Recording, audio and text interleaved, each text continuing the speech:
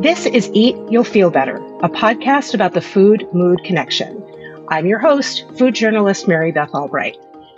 And let's be honest, I'm also your fellow traveler in eating to improve emotional well-being. I'm on this journey too, and looking into all of the science, I know that it works, even from my own personal experience, but it's a journey. And so this episode, I wanted to do about the danger of the New Year, New You myth, because that's so often that New Year, New You content focuses on weight loss. And even when it's not openly focused on weight loss and looks at being, healthy in quotes, there's always a tagline about and your clothes will fit better too. I mean, P.S. my clothes fit fine because I buy and wear clothes that fit me, generally. But, it all goes back to the America Ferrera Barbie monologue about you have to be thin, but you can't want to be thin. You have to want to be healthy, right? So, it's this diet culture ethos of I used to be something bad, but now I'm something good when it comes to food. And we all know it's way more complicated than bad food versus good food. Just eat the good food and don't eat the bad food, and you'll be a new you. You know this. You're more curious than that about food, or you wouldn't have listened this far. And people who are curious about food and emotional well-being, we know that it's more nuanced than before pictures and after pictures. Those before and after pictures always make me so angry. Every minute we are a right now picture, every single moment. The before and after of look at this person who used to be a monster. Now look at how they look now that they're eating quote unquote good food. It's bad for emotional well-being. And every human is an ecosystem, and that's part of our emotional well-being ecosystem. It's not just about eating leafy greens, although leafy greens are great. We're looking at the right now picture, not the before and the after picture. So, right now it's January, and I have been inundated with New Year, New You content. And it can really mess with my head to think that I have to be completely different when I'm still processing emotionally from the many events of December. And I mean, events as in things that I had to do, but also emotional events. And yes, I could get into the loop of being family over the holidays. Am I right? And all that's very real, that being around family brings things up. And that happens intensely in December. My father died a year ago, and he was the gravitational center of the family. Some of us managed to pull away from that gravitational force, but it still existed. And we're all still reshifting of our new understanding of what family is and can be. So that's real. The family stuff in December is real, but it's also that friends can go a little bit off the rails during this time too. Our regular support systems, our friends, have their own family dynamics. And, they're called them family dynamics, but it turns out they aren't really that dynamic, right? They're very static and unchanging from when we were kids often. But what I'm saying is in January, we may all be at capacity of what we can offer ourselves and what we can offer others. Because we've just been through a lot of events, a lot of emotional events, a lot of logistic events. And at the end of all of that, at the end of December, instead of celebrating wow, I connected with people, I did a lot of things, I feel good, we're bombarded with the message that we have to change, that we have to be completely different, that we have to fix everything about ourselves when we've just gotten through, a complicated several weeks for ourselves. And, I'm all about fresh energy, back to school energy, the kind you've had after you've had enough rest. And it seems these days as if whatever enough rest is for you, it's a privilege. When for humans to have solid emotional well being, it's not just about leafy greens and, lean meats and all the listicles that you'll see in January about ways to eat for better brain health or whatever it is. Um, for humans to have solid emotional well being, enough rest is a non negotiable. And instead, we treat it as if it's a privilege. And rest is a lot of different things. Rest is, of course, sleep, but it's not only sleep. And I say this as someone who unapologetically needs a lot of sleep. When I traveled from the East Coast to the West Coast last week, one night I just went to sleep at 7 p.m. Felt a little weird doing that, but it's what I needed, and I did what I needed.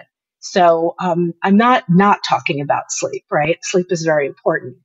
Um, but it's also just giving ourselves some space, to think and reflect, particularly on what just happened in December, whether that's with your friends or your family or anything else, your work life.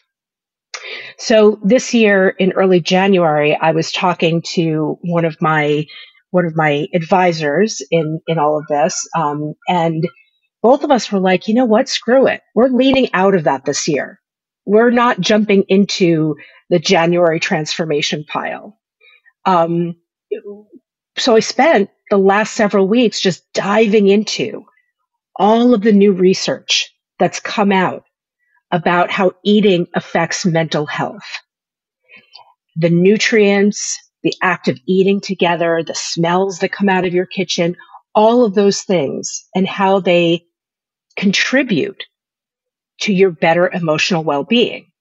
And we have so many episodes coming up with that research, some of it from just the past few months. And I'm just really, really excited about the different studies coming out. Yet another one showing that omega-3 fatty acids, when combined with antidepressants, improve the efficacy, improve the antidepressant, the way that it improves your symptoms of depression. So really exciting stuff. And science that also supports taking the rest that you need and really enjoying food and finding out what truly satisfies you.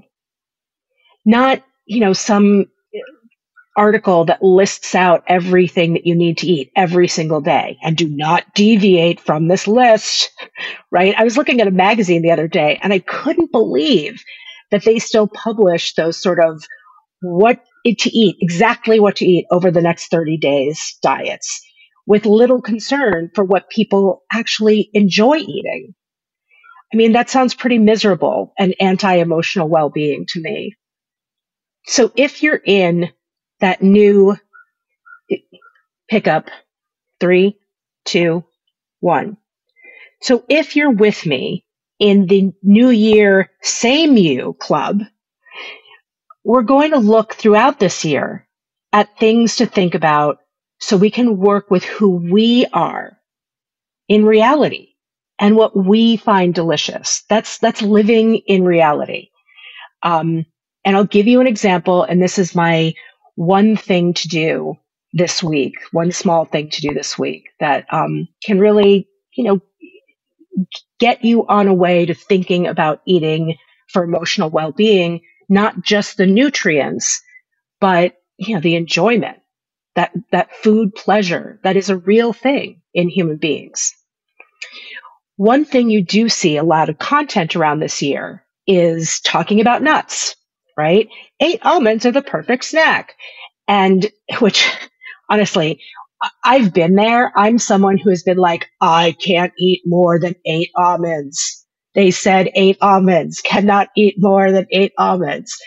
So when I came to like a broken almond, I kind of tried to find the piece that fits it in the bag because darn it, I am not going to eat more or fewer than 8 almonds. It's going to be exactly 8 almonds because that's what they said. And look, I understand there's a lot of lore to that, right? There's a lot of attraction to the idea that you can just take a sheet of paper and do whatever that paper says, and you can look exactly the way you want to look, and you can feel exactly the way you want to feel. But it's just, as we have seen, the evidence, again, we go back to the evidence on this podcast, the science is that that doesn't work. Long term, it does not work. So we're trying to live in that reality. And the thing is, look, nuts are really great, like actually really tasty. But as always, at a standard grocery store, there are scores of different ways to buy nuts. So you end up standing in the nut aisle, like you're trying to do something good and, eat the quote unquote right things. And you're just so confused that you wind up running for the chips because at least you know how to feel about the chips, right? And and that you enjoy them. And nobody's telling you like, well, you have to eat this kind of chips specifically. It's like, there's just like no intellectual energy involved in that. And I understand when you're at the grocery store and you're just trying to put stuff in your cart, that intellectual energy sometimes is just too much. And a lot of the confusion with nuts is around how processed they are, because there is a lot of evidence that ultra processed food is linked with health issues, including mental health and emotional well-being concerns. And you can go back and listen to the episode on ultra processed foods, because that's a really complicated area. But here's a quick cheat sheet on nuts as our one simple thing you can do this week. If you like raw nuts, go ahead and buy them. Many nutritionists will tell you that raw nuts are best nutritionally because raw nuts have not been exposed to the high heat involved in processing. And that high heat changes the chemical composition of the oils in the nuts. This is like, go back to high school chemistry. When you heat something, it just changes the chemical composition of it. So it becomes just a different substance. And there is evidence that the high heat oil from processing is not as nutritionally beneficial. So nutritionists will tell you eat raw nuts, and all of that is true. For me, I need to balance that nutritional information against what I enjoy. And I find many grocery store raw nuts a little rubbery for my taste. Now, I haven't tried every brand. When I see a new brand, I always pick it up because, brands are very different. That's why they exist, right? They do things differently. They taste different. But the way I am now, I buy only dry roasted nuts, which dry roasted nuts have no added oils in the roasting. A lot of times, if you look at roasted nuts, you'll see on the back, it says like ingredients, almonds, salt, and then some type of oil, right? When you look at the ingredients on dry roasted nuts, you usually just say almonds and salt, or just almonds if you buy unsalted nuts. So those dry salted nuts, which have no added oils in the roasting, use just the oil that naturally occurs in the nut. We all know that, nuts have oil in them, almond oil, walnut oil, you see it everywhere, that's extracted. It exists inside of that nut. And so dry roasting just uses the oil that occurs naturally inside of the nut. So there are no added high heat oils. So it's a little less processed than just roasted nuts. And it's certainly less processed than nuts that have, a lot of flavoring coating them, which adds to, added sugars and added preservatives and maybe artificial flavors, all of which, look, if you love those things, I'm not telling you never to eat them. It's just having that knowledge allows you to go into the grocery store with some degree of power and just say, okay, well, maybe I don't like raw nuts and I don't want to eat something that's really highly processed today. Maybe you will tomorrow. I don't know. but you'll buy those things that are dry roasted. And I buy salted ones because that's what I like, and I don't have health issues related to salt. Obviously, you might have different concerns. Um, so is it better for me to eat raw nuts? Maybe, but I know that if I buy them, they'll sit on the counter until they go bad, and then I throw them away, while I've gone through bags and bags of other snacks that I actually do enjoy. Or I can just know that perfection doesn't exist. That perfection of, oh, now I have to be somebody who only eats raw nuts because they're nutritionally better. That perfection doesn't exist for me. And so I'm going to go with what is good instead. And to me, that is dry roasted salted nuts. And they're delicious. And of course, if you're into shelling your own nuts, you can find bags of nuts still in their shells, like walnuts or almonds, but it's not particularly practical if you're, eating some nuts while you're driving in the car or, say, typing notes for your podcast. We don't have a third hand to crack nuts, but it is fun. It is a fun little ritual if you're watching television or something like that, to crack your own nuts or having a conversation during cocktails. So don't kick that out of bed yet. I'm Mary Beth Albright, and until next week, let's remember, choosing what to eat is always a privilege. Bye for now.